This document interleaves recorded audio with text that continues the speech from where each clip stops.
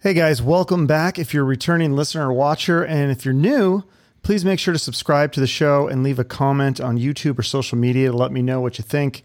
Coming up today, we have Roger Joseph Manning Jr., best known for his work in the band Jellyfish, of which his newest band, the Licorice Quartet, features three members, Roger, Tim Smith, and Eric Dover. And Roger's also done session work for some of the biggest names in the business, including David Bowie, Pink, Adele, Blink-182, Ringo Starr, and he's worked as a keyboardist with Beck for a long time. And we had a really interesting discussion about the music business, why Jellyfish wasn't bigger, and the struggles of trying to grow a project in today's climate. And it's just a great conversation. So buckle up, grab something to eat or drink, sit back and relax. Unless you're driving, of course, then keep your eyes on the road. Here we go.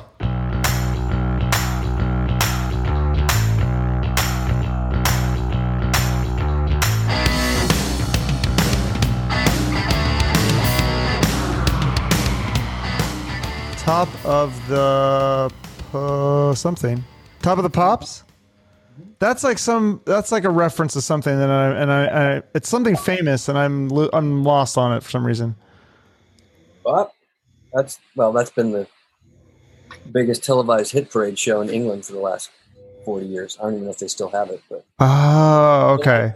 Video footage that was circulating on VHS and probably is now all over YouTube. Of all kinds of famous bands from I think primarily the 70s. I don't know if it started in the 60s. If it did, it was late 60s. Through the 80s, and I think it's still going. But yeah, its heyday was definitely the 70s and 80s, and there's lots of amazing footage. And this is probably some T-Rex performance or something, and that's a shot of the audience. That's awesome. So were you able to see that stuff in the 70s and 80s, or you're saying you looked at the archived stuff later? Yeah, I looked at the archived stuff later, and I got this picture just off the internet. Okay. That's awesome. Mm-hmm. So Licorice Quartet, this is great stuff. I'm excited. I've heard, now is there 4 songs or 5? Because I got sent 4, but then there's another song that just came out like a week ago called Sad But True. Is that part of this EP? It has nothing to do with us. I don't know what that is. Sad But True. That doesn't. Really? It's not even the Licorice Quartet? What? It's on your Spotify. That's so bizarre. I'm not sure about that. So you guys have the 4 songs are Fortunately, New Days, You All Alone, and In the Meantime then? Correct. Okay. So yeah, take me through the process. I'm sure you probably told this before, but just like in terms of writing and recording it, like first of all, what inspires a lot of these kinds of songs? Is it just everything, or specific focus that you were going for on this album or this EP? No, the beginning of 2017, we decided to get together and write, and just for fun, and we did that. It was a big experiment. A lot of us had not worked together in a musical capacity for a while, so it was going to be good to see each other as friends and see if we couldn't get some fun musical ideas out of it, which we did, which naturally led us to want to record them. We reached out to a drummer friend of ours, Jeremy Stacy, who we assumed would be very excited to, be the 4th member of this group, essentially. And he was, but he lived in England. So, but by the end of 2017, I think, we were able to get our act together enough to begin recording. And then between everybody's busy schedule, we completed 12 songs over the next, 4 years. Obviously, COVID slowed everything down, but by the time COVID hit in the spring of 2020, we had tracked most of the music. I should say 75% of the music. And then we decided, let's release these as EPs, not as a full album. It was going to be easier to finish 4 songs and just kind of disseminate into that, power pop world for our fans, the tunes. So we set out to complete them a little bit at a time. And you're now receiving the 3rd EP, which we literally just finished recording and mixing this year. That's the final statement. I love it. It's great. I'm so terrible at describing music, but I would call this kind of like, I mean, it's similar to all your other stuff, the Jellyfish and everything, but it's like Beatles meets 80s pop, maybe with a modern twist. Is that a good description? I mean, we like all that stuff. So, I mean, yeah, hearing it what they hear. We, when we write songs and then they pass the test, so to speak, it's really about, do they meet all of our needs? So do the songs have a strong melodic content, and do they lend themselves to vocal harmonies and a lyric that we're excited about? That's interesting, but fairly progressive, but not too alienating. I mean, we want our songs to be, our songs inevitably end up being a bit sophisticated for the average pop fare, but not so heady and hyper intellectual that we alienate everybody. Otherwise, I'd be probably doing a progressive rock podcast and not, Right. No, that's what's so interesting. I mean, when you listen to, it's like somebody had described it perfectly. Like, either people love you or they don't know you. There's nobody that's like, oh, I don't like this kind of music. This is terrible. Like, nobody can listen to the songs of Jellyfish or Licorice Quartet and go, oh, this is bad music. I don't think I've ever heard that. So, I mean, because they're very poppy, but why is it more underground? I don't get it. Because, in pop's evolution in the last 50 years, rock pop, whatever you want to call it, or now you could call it hip hop pop. It's obviously gone through all kinds of evolutions, and at different times, different versions of that were popular. So where you had psych pop in the 60s, and it turned into kind of classic blues rock in the 70s, that kind of turned into new wave synthesizer pop in the 80s. It was still all 3.5 minute, very catchy, dancey, kind of teenage background music. But, Pink Floyd 1967 has nothing to do with, the Human League 1983.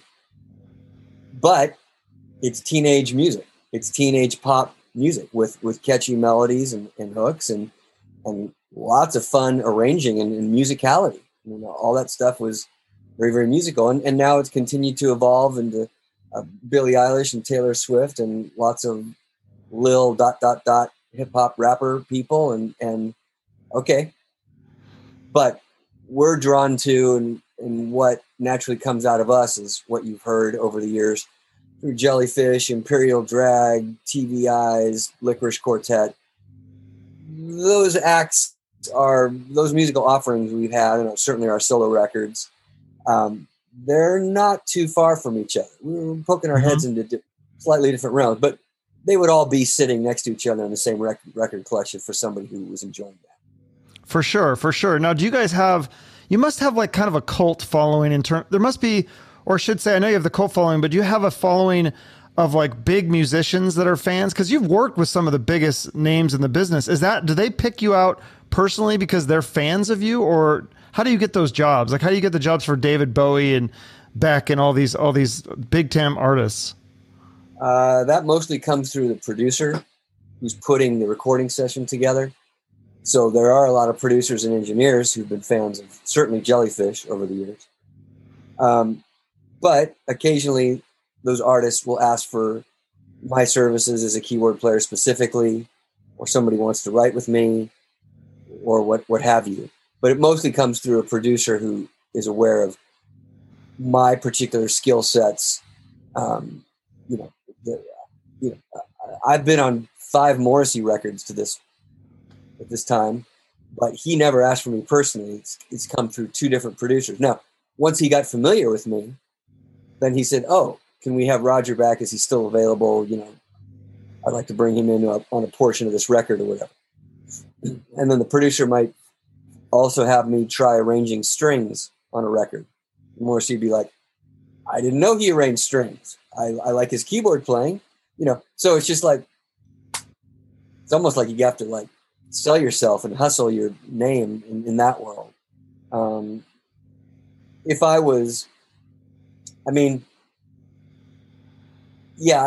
Jellyfish or any of these musical offerings got a lot more popular, you would maybe have people saying, Taylor Swift wants to write with Jellyfish, or what have you. But it was never, we broke through at a certain MTV time for a certain generation, and that was great for the 4 years it lasted.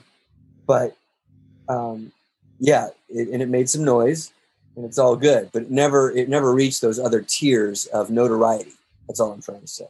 Which is weird because for me, like, it's easier to listen to a Jellyfish or Licorice Quartet song than some of the stuff that is more popular, like Pink Floyd. Like, I like Pink Floyd, but some of that stuff is like harder to. It's more prog rock. It's harder to listen to. It's not as easy on the ears as, say, like a Jellyfish. Like, immediately you're like, oh, this is so catchy. Well, that's a good example to bring up. Pink Floyd obviously has had tremendous success in their 20-year career or whatever. I mean, now they're selling legacy stuff, but it was really about those 70s and 80s records, and they are more progressive, but also they're more kind of stoner. A whole lot of people like to get high and chill out and veg out to some easy kind of psych music. Yeah. And Pink Floyd has been that very thing. Even for people who don't party a lot and get high, it's almost like they can feel like they are when they listen to Pink Floyd music. It provides that soundtrack, and that it provides that ambience and that attitude. Mm-hmm. Jellyfish, if I was going to play devil's advocate, yes, there's catchy melodies and sing along, but it's almost more heady and intellectual in a Steely Dan kind of way. At the end of the day, we could talk and intellectualize it for hours. I think had more people been exposed to Jellyfish, and had we had a chance to do a third or fourth record, I think that eventually would have happened, again, to a greater degree. Our audience would have simply continued to grow, right? I mean, Pink Floyd's audience really doesn't start kicking into overdrive till you hit Dark Side of the Moon. And if I'm not mistaken, that's 4 or 5 records in. Mm-hmm. And, so isn't it more marketing and stuff? Because I know for me, like, I never heard the name Jellyfish until Eric Dover joined Slash's Snake Pit. And then they're like, yeah, Eric Dover is the new singer of Snake Pit, ex-Jellyfish. And I was like, Jellyfish? I was like, what? I've never heard of this band. What is this? And, like, I don't think I heard your music until years later. Because I would, like, why would I buy a Jellyfish record if I've never heard it on the radio? I never saw it on MTV. And you could, back in those days, if you didn't, that's the only way that you'd, like, learn of music. Correct. And the fact of the matter is, we were on college radio and on a lot of MTV, but it was only for about a window of a year and a half. We didn't cross over to pop radio, but we did quite well on college radio, which bands could do, and they could sell records. MTV helped, definitely, but often it came through repetition. Right. Yes. I mean, you could look at Radiohead and go, well, the first album made lots of noise. It did. And it sold through a little bit, kind of put them on the map. But they weren't the Radiohead that everybody knows now as a household name. Mm-hmm. The second album bumped them up a little bit more, but it was still kind of in that college indie rock world. Then by the third and fourth record, that's when it starts getting way more colossal, and their fan base starts getting just out of the kind of the college kids, high school kids, starts going to all kinds of age groups, a lot more countries. It's just more far reaching. Well, that arc to get them to their third or fourth record, where they're like on the cover of Rolling Stone, on the cover of Spin, everybody knows about them who might not have known about the first 2 records, even though the first 2 records did fine. That starts happening by the fourth album. And again, we're talking about a 90s band. It's Mm-hmm. different band. But, they're a good example of that. Had they broken up, had the record company dropped them, yeah, they would have had some notoriety and fame off the first 2 records, but they wouldn't be the household name that is Radiohead now. Right. And I think, when I was a kid, I remember in the 90s, like Radiohead, it was the song Creep. That was the song they played on the radio. That was the MTV hit and it was like, you're right. It's like the repetition. And then you don't realize, like, later they come up with these albums that, like, what's the one? OK Computer, that everyone, Rolling Stones, like, this is the greatest album, one of the greatest albums of all time. But a lot of people just know Creep. That's right. And Creep was like, you call that Stepping Stone 1. Yeah. And Belly Buttons, that was Stepping Stone 1 for us. Well, Radiohead and their record company continued to capitalize off that, and they didn't break up. Right? I mean, they after their second album did even more business for them. Then they just came with the home run, which was OK Computer. Jellyfish broke up. We couldn't do album number 3. That might have been our home run. Yeah. It kind of reminds me of like King's X. It's like, I feel like that's another band that's similar to Jellyfish in the sense that a lot of when you ask musicians, like, what do you listen to or what are your favorite new bands? I remember that was the one that was like, everyone was saying King's X, but they never really broke huge, but they still have a pretty big following. They can tour and they can play shows. Yeah. And they were a lot of people kind of refer to them as like more of like the metal edged hard rock Jellyfish. Cause they kind of attracted more of that audience, and that's what they started to build on. Mm-hmm. Yeah, I think it's a lot of marketing, though. I really like. Were you guys like? Because I grew up in Seattle, and we had 2 rock stations there. We had like the hard rock, and then we had the alternative rock. Yeah. Did they play you on the alternative rock there? Do you know? Were you played on alternative rock stations? Alternative rock is the only arena that Jellyfish was played on. We never broke through to top 40 regular radio. Yeah. So we got lots of play on alternative college rock radio. It was, referred to. I can't speak specifically to the Seattle market, but because I don't remember hearing. I feel like I would have, because now when I listen, I go, "Oh, this is the shit that I love now," and I would have loved when I was 15. But I don't remember hearing it on the End. That's what the radio station in Seattle. That's like where they first played Nirvana and stuff like that. A lot of those Seattle bands. Yeah, but Nirvana, Alice in Chains, Soundgarden, they all broke through to that next tier of more commercial pop rock radio. So there's nothing wrong with the college radio. That's a great start. That's a great entry point. They went past that. So wait, remind me again what happened then. So it was you guys did 2 Jellyfish records, and then did the band break up, or the label dropped you, or both, or? No, we broke up. The label fortunately did not drop us. They were talking about it. And maybe even if we'd stayed together, they might have dropped us before a 3rd record, because Spilt Milk did not sell as well as Belly Button did. And I know for a fact, the president of the label, Phil Corderero, was getting pressure from his colleagues to drop us. He refused to do it. Wow. He had that much faith in us. Now, again, unfortunately, we broke up and ended it. But he stood by us when a lot of his colleagues were like, no, they aren't selling enough. The 2nd record has gone down from the 1st. That's not good. We don't have time for this. We got to focus on the next Lenny Kravitz record. I mean, that was very real. It's such a weird business. But now it's like you don't have to worry about getting dropped from a label for the most part. I mean, you'll always be able to make music. You'll always be able to make music, but the odds of making the amounts of money and doing the amounts of commerce that you could back then are completely 1 in a million. Now, see, back in the day, right or wrong, the record company, the major label, that they were the loan shark. Mm-hmm. They would advance you millions of dollars, and then you would pay that back through sales, touring, right? And then there's a certain point where you're no longer in the red, you're in the black, and then you actually start making money. So you remember back in the day when you hear a band would go gold? Yeah.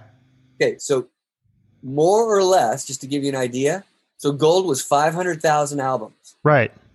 If an artist sells 500,000 albums now, it's a goddamn miracle, and they're a big, big deal. Yeah. But back then, even if you were on college radio, like Radiohead, we could name lots of bands right now. If we looked back at the 90s chart that were just on college radio, some of them sold gold. Between that and a little bit of MTV play and some touring. So basically, when you hit gold, that's when you made so much money that you could pay back your loan from the record company. And then if that keeps going, now you're actually making money. So when you'd hear a band like Black Crowes would come out, their album sold 1 million, 2 million. Well, that safe bet, they've paid back the loan, and now they're actually putting money in their pockets. Right. Okay. So that's a But there good were a lot of indicator. bands, Yeah. yeah, there were a lot of bands like Jellyfish that didn't quite clear gold. So, for example, our So first do you album, still owe money then? correct, Shit. but I don't have to pay it because we got dropped. Oh, so if they It's drop you, ridiculous. it's just the deal's over. Say 10 Jellyfish albums sell next week, if people can find them. They're Yeah. not printed anymore. But those 10 records still don't go to me because we still owe money. Oh, What if like, I mean, just hypothetically, I know this is crazy. What if like 1 million Jellyfish records sold? Then would it eventually go back to you, or does it still go back to the? Well, it would eventually go back to me, but you'd have to convince the record company that it's worth pressing them up. Yeah. Well, what about the Spotify plays? That still just goes to the record company? Until you recoup. Okay. And you would probably never recoup in your lifetime on that one. No. But like Licorice Quartet, that's all you, right? You guys, or are you going to label that? No, it's all DIY. So yes, so we pay for our own production costs, manufacturing costs, right? We have to pay to print up our own vinyl, and then we sell X number of vinyl. And then we have to, just like a record company, we have to pay the people that helped promote it, distribute it, helped us manufacture and do all the coordinating, ship it. And then did we make any profit? And if we did, we split it 3 ways. And typically, if any money comes in, we've just been putting it back to the recording process. Pay for our mixing engineer, all the other people that help, some press, addition. You just keep forwarding it. Mm-hmm. So nobody's getting rich here, but we've had a lot of fun making these records. Yeah. Well, because you don't have to, right? Because you have the Beck stuff and all the big name artists that you work with. That's like your bread and butter for money. Now, this is just like you can just do whatever you want, which is kind of nice, right? Yes, but I'm a freelance musician. So I'm constantly hustling work. Some jobs pay well, others not so well. The music business in the last 30 years, although there continue to be people who become superstars and make a ton of money, music business as a general money-making enterprise continues to go downhill because of files. That's There's sad. no vinyl and CDs being sold. There's no product being sold. The live touring business, that pretty much has stayed the same. That hasn't grown? Not to my knowledge. In fact, tickets keep getting more and more expensive. Well, right. So, in terms of money bringing revenue, isn't the revenue grown from that? Because that's how you guys have to make your money now, right? Right. But what I'm saying, as far as I know, and I'm no expert on this. Yeah. In terms of audiences. Costs to go on the road. Yeah. Are generally the same. Hotels, gasoline, all whatever the overhead is for a band to go on the road. And then you're only making profit based on whatever the ticket price is and sales. What I'm saying is that part of the business would seem to be generally unchanged from 20, 30 years ago. Whatever level you're at, you play a certain size club, theater, stadium, and then there's money that comes in from that after your overhead is paid. So that hasn't changed versus bands don't sell CDs and vinyl anymore and cassettes. There's no product. In fact, they're trying to make money off files, which is a joke because you can't, because people share files. So the music business as a whole. So even the record companies have had a harder time making money off of artists they sign. So, like, licensing is a way that artists make money now, which means if you get your music in film, TV, or commercial, that's so small. Right. And the number of bands have increased.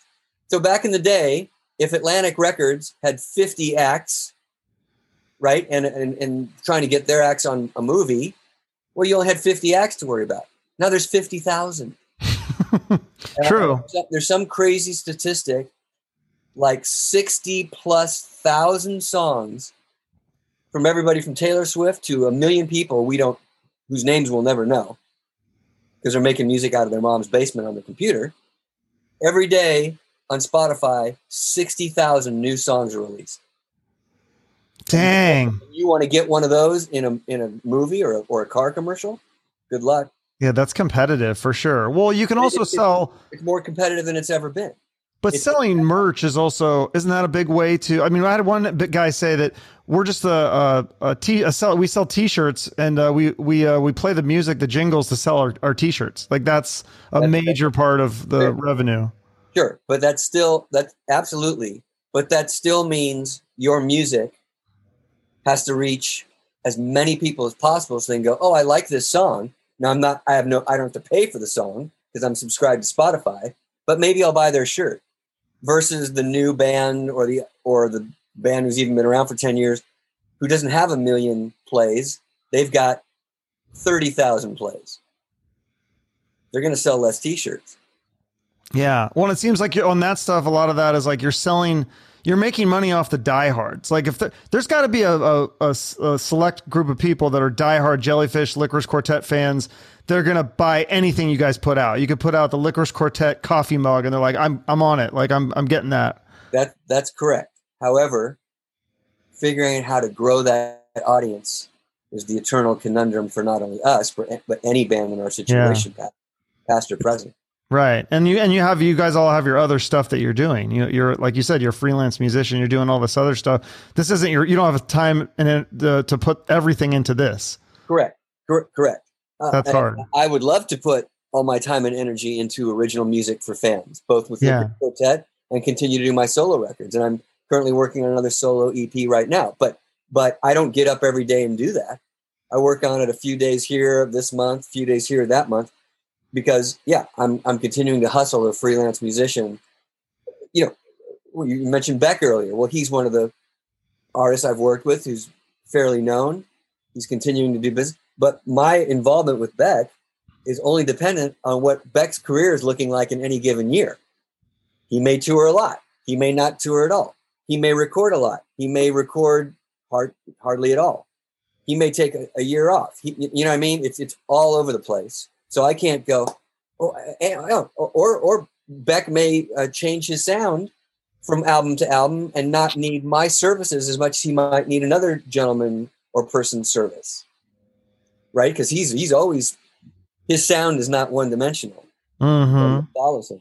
Sometimes his music has a lot of keyboard activity.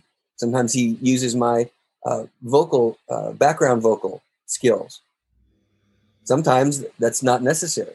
So I can't bank on anything. I'm always free floating and putting myself out there, trying to make sure people know about my services, my skill set, blah, blah, blah, blah, blah. I have people I work with now who are now discovering Jellyfish stuff. They're like, I didn't know you did that. Well, that's great. Well, we should try to do something like that next time we work together or whatever. So it's this constant education process, because people's attention spans are 10 seconds long because everything in the world is fighting for their attention.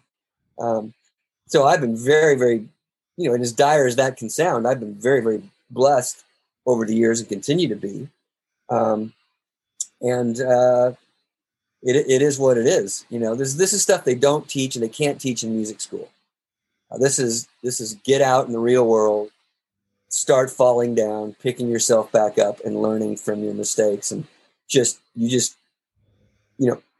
why do you have success in this business? Because you don't stop and you don't give up and you just keep going. And then at the end of the day, you can only do what you do.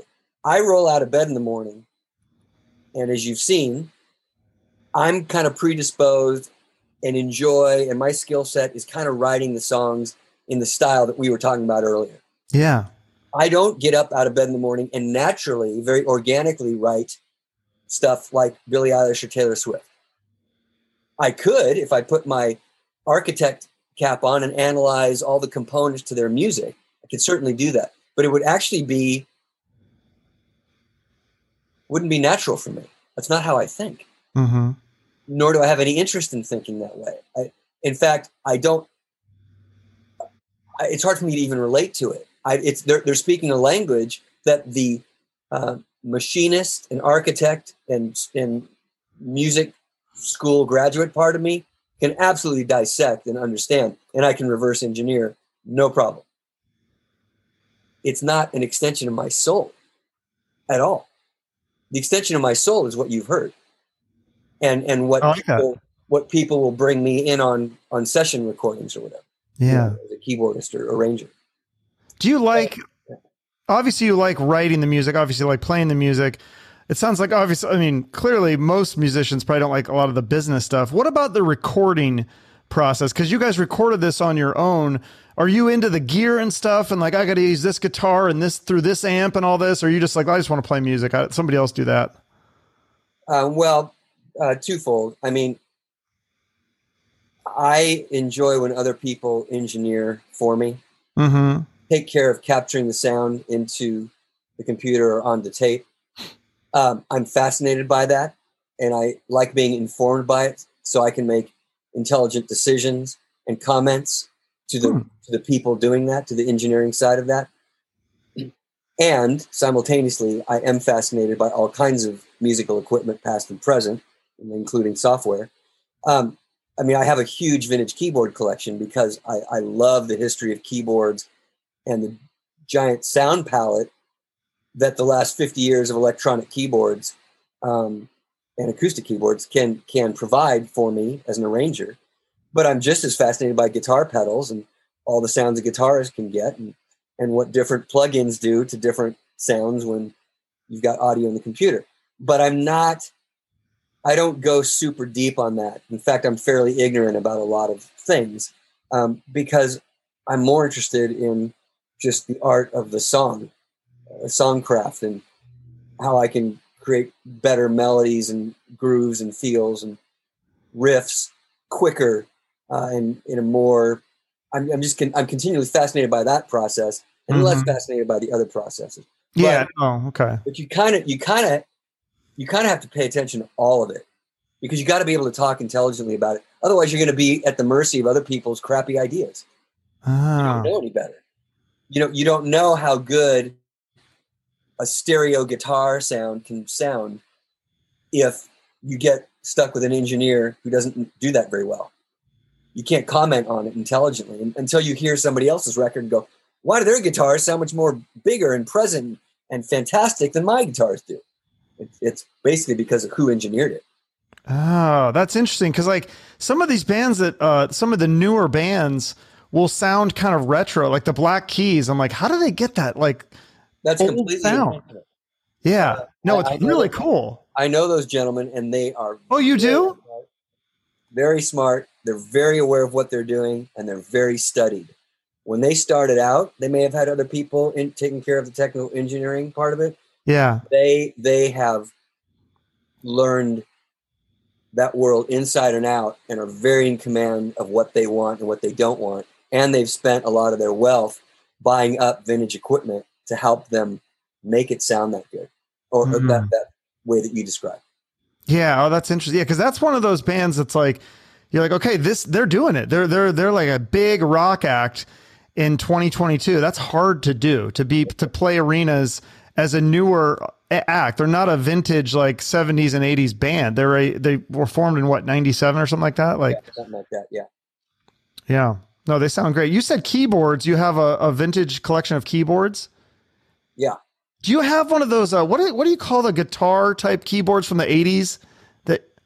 Well, they didn't really have a name other than you could strap them on. Yeah. So my friends Can you play that? My friends and I used to call them strap-ons, and then somebody referred to them as a keytar, which I think is a much funner and cooler name. Yeah. A keytar. I've owned keytars. Moog put out a keytar in the 70s, 80s called the Moog Liberation. And I've owned that in the past, but I've never performed with them. I don't enjoy performing them. They're awkward, and I think they're just too damn goofy for me, and an extension of my personality. I'm not opposed to it.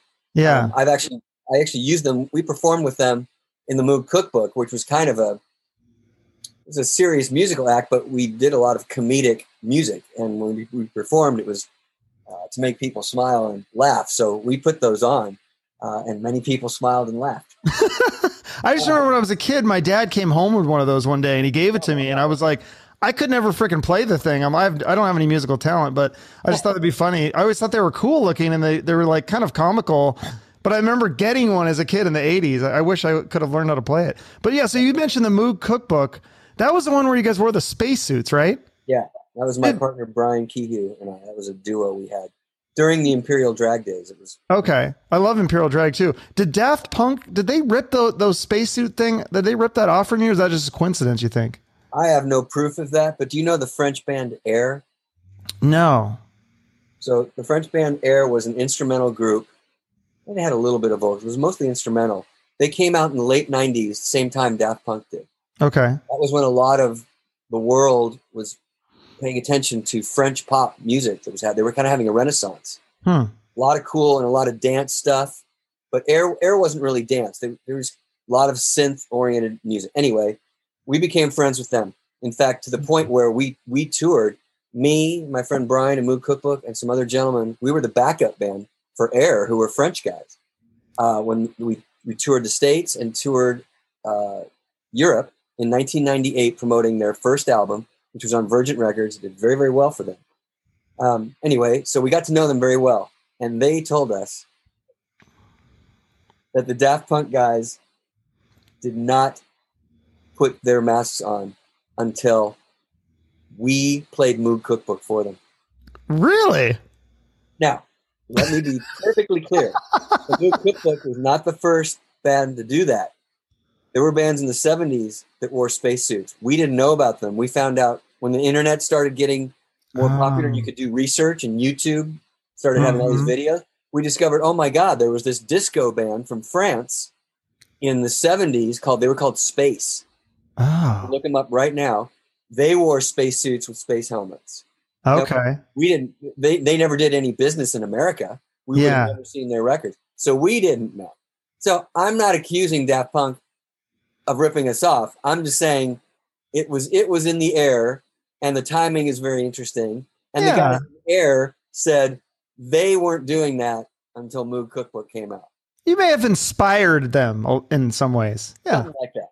That's pretty cool. I love that band, and that's fucking compliment if they were inspired by our space outfits. Well, there must have been a lot of bands that the Black Crowes loved you enough to take you on tour when you were in Jellyfish for 6 weeks. It was like during the peak of their success, right? And you guys had not really broken. I think you had just come out, and they were like, yeah, we're taking this band. That's a huge compliment. There must be tons more stories like that, right? Well, that was a goddamn miracle. I mean, we are indebted to those guys to this day. I'm still friendly with them. I don't see them very often, but I've spoken to Steve Gorman in the last year, Chris Robinson, his brother. That was an incredible gift to come into contact with them. World Party had us open for them. Tears for Fears had us open for them. There have been scattered things here and there in the brief time Jellyfish toured. Wonderful compliments from people we admired.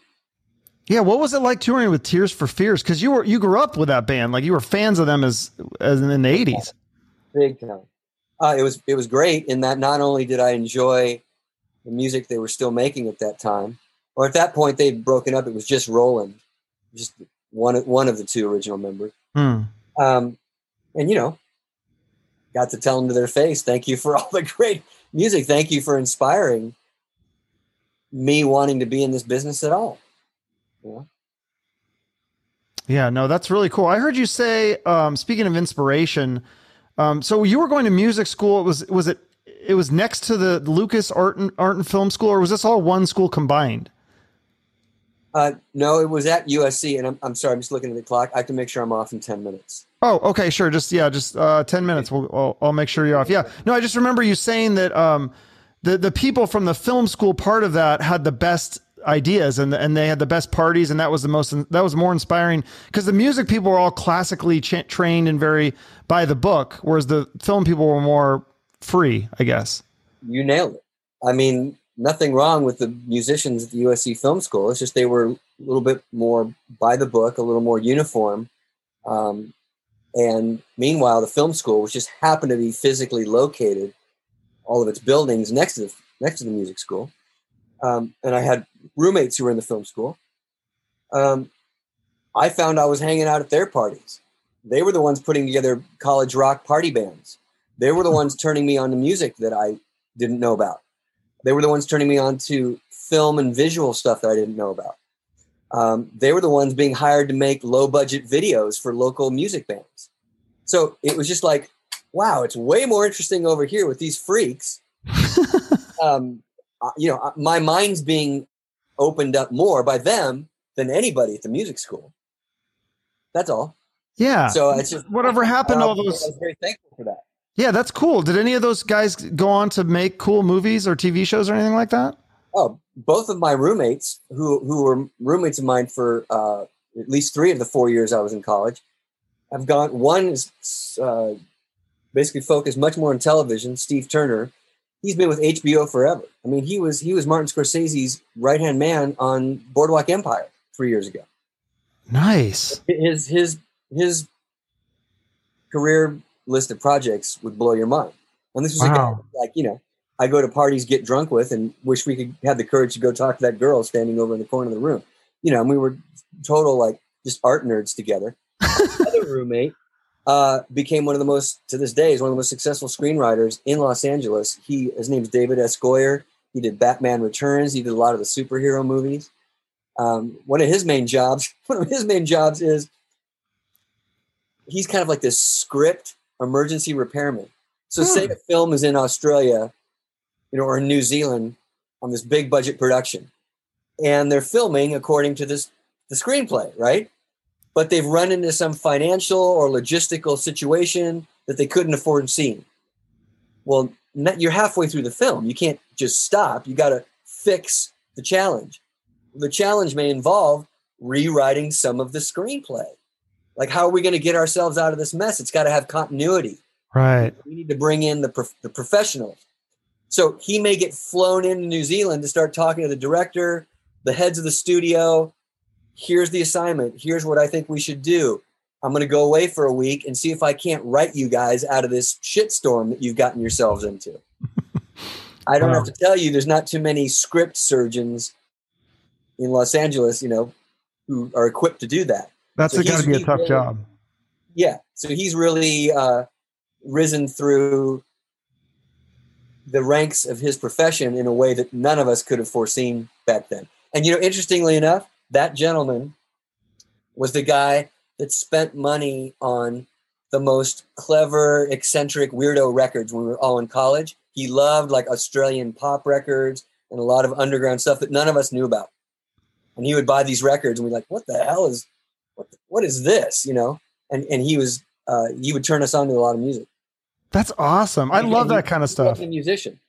That's funny. Yeah, that's like me. I can't play music, but I love music. And it's funny you bring up movies because I think the same thing with like Licorice Quartet and Jellyfish. There's a lot of like mainstream stuff that I'm like, it just sounds the same. And then when I hear that kind of stuff, I go, oh, this is, and it's the same with indie movies. Like I'll watch movies and I go, oh, every movie is the same. And then I'll find this amazing indie movie that I'm like blown away at the plot and the acting and no one's heard of it. And it's so frustrating. You have to dig. I have to dig harder than ever now to find new music that inspires me. Yeah. But and it's worth it when you dig. Yeah, there's so much out there. I mean, that's one of the reasons I do the podcast, to expose people to all the good stuff that they're not aware of, but they should be.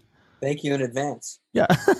My massive audience of like 200 people or whatever. But hey, the podcasts keep growing and they get bigger and bigger and bigger. Yeah, that's the goal. People love these private environments. Oh, I love doing it. Belong to a club. Yeah, I want to have in studio in a few years. Eventually, that's going to be the goal. Now, are you guys going to tour? I think I asked Eric this, and he was like, "Oh, I don't think so," because it's just hard to tour as the Licorice Quartet. Or would you do some one-off shows? Because I think that's the thing now is like people do these fly-in dates, and I think somebody told me that they don't even bring their own drums, so they can fly in and they just use the drums at the casino. Well, that certainly, and with drums you can do that. Keyboards is a different story in guitars. You could fit a keyboard on a plane, right? Yeah. Not a carry-on, but you could check it. But so the only thing that you're talking about that would prevent Licorice Quartet tomorrow from doing even like a mini tour of the States. Yeah. Say 10 shows in major markets. I'll come out and see you.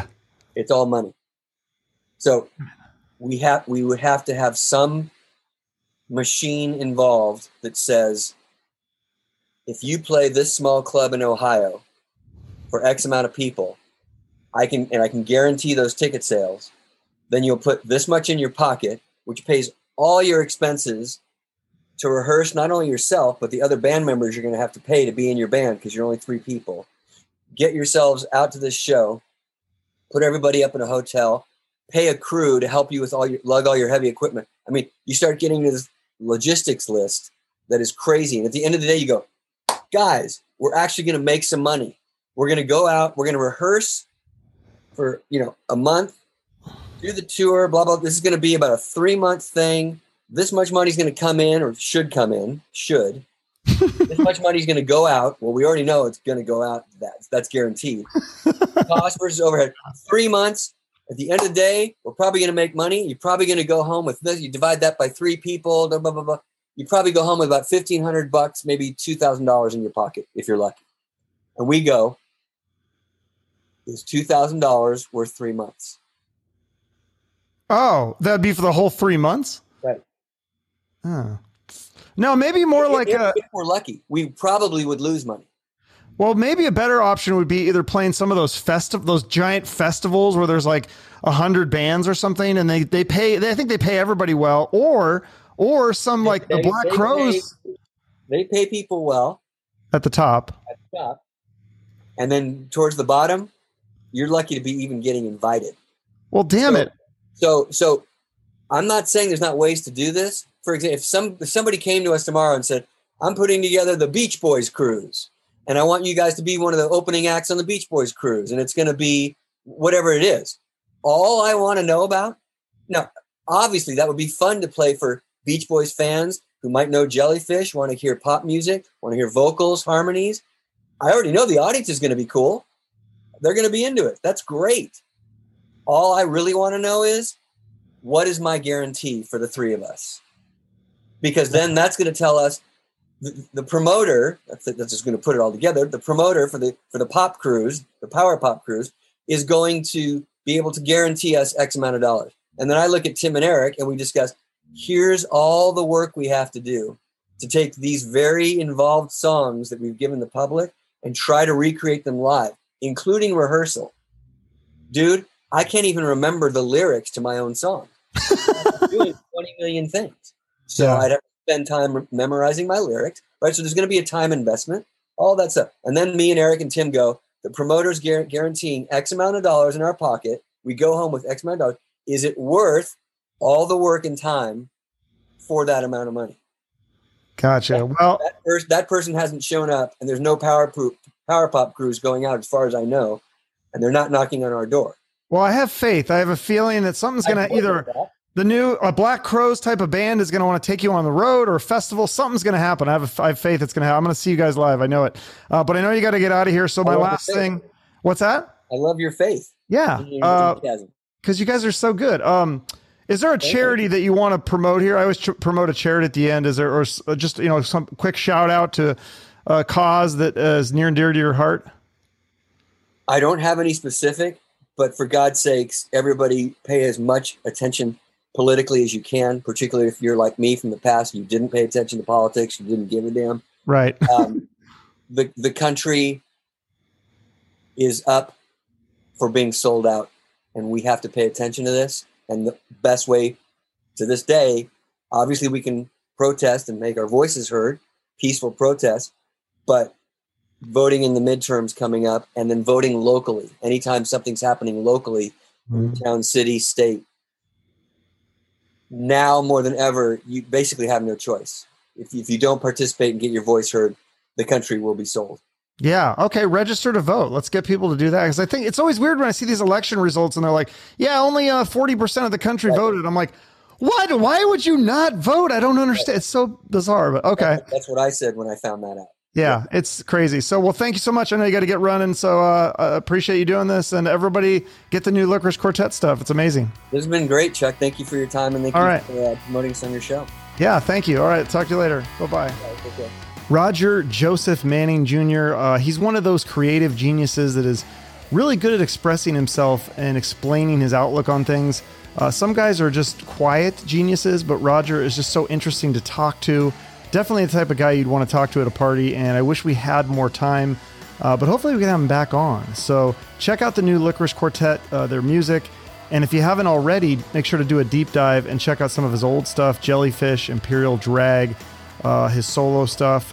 And make sure to follow Roger and the Licorice Quartet on social media. And then check out my podcast page on Instagram or TikTok for short clips. And I'll post the full episodes of the show on Facebook and Twitter. Or if you just subscribe to the show on Spotify or YouTube or wherever you listen, you can cut out the middleman that way. So your downloads, listens, likes, comments, shares, all that stuff that helps support the show and helps the show grow. We don't have a large corporation backing us up right now, so this is all just grassroots. So any help you can give us to help the show is greatly appreciated. Have a great rest of your day, and remember to shoot for the moon.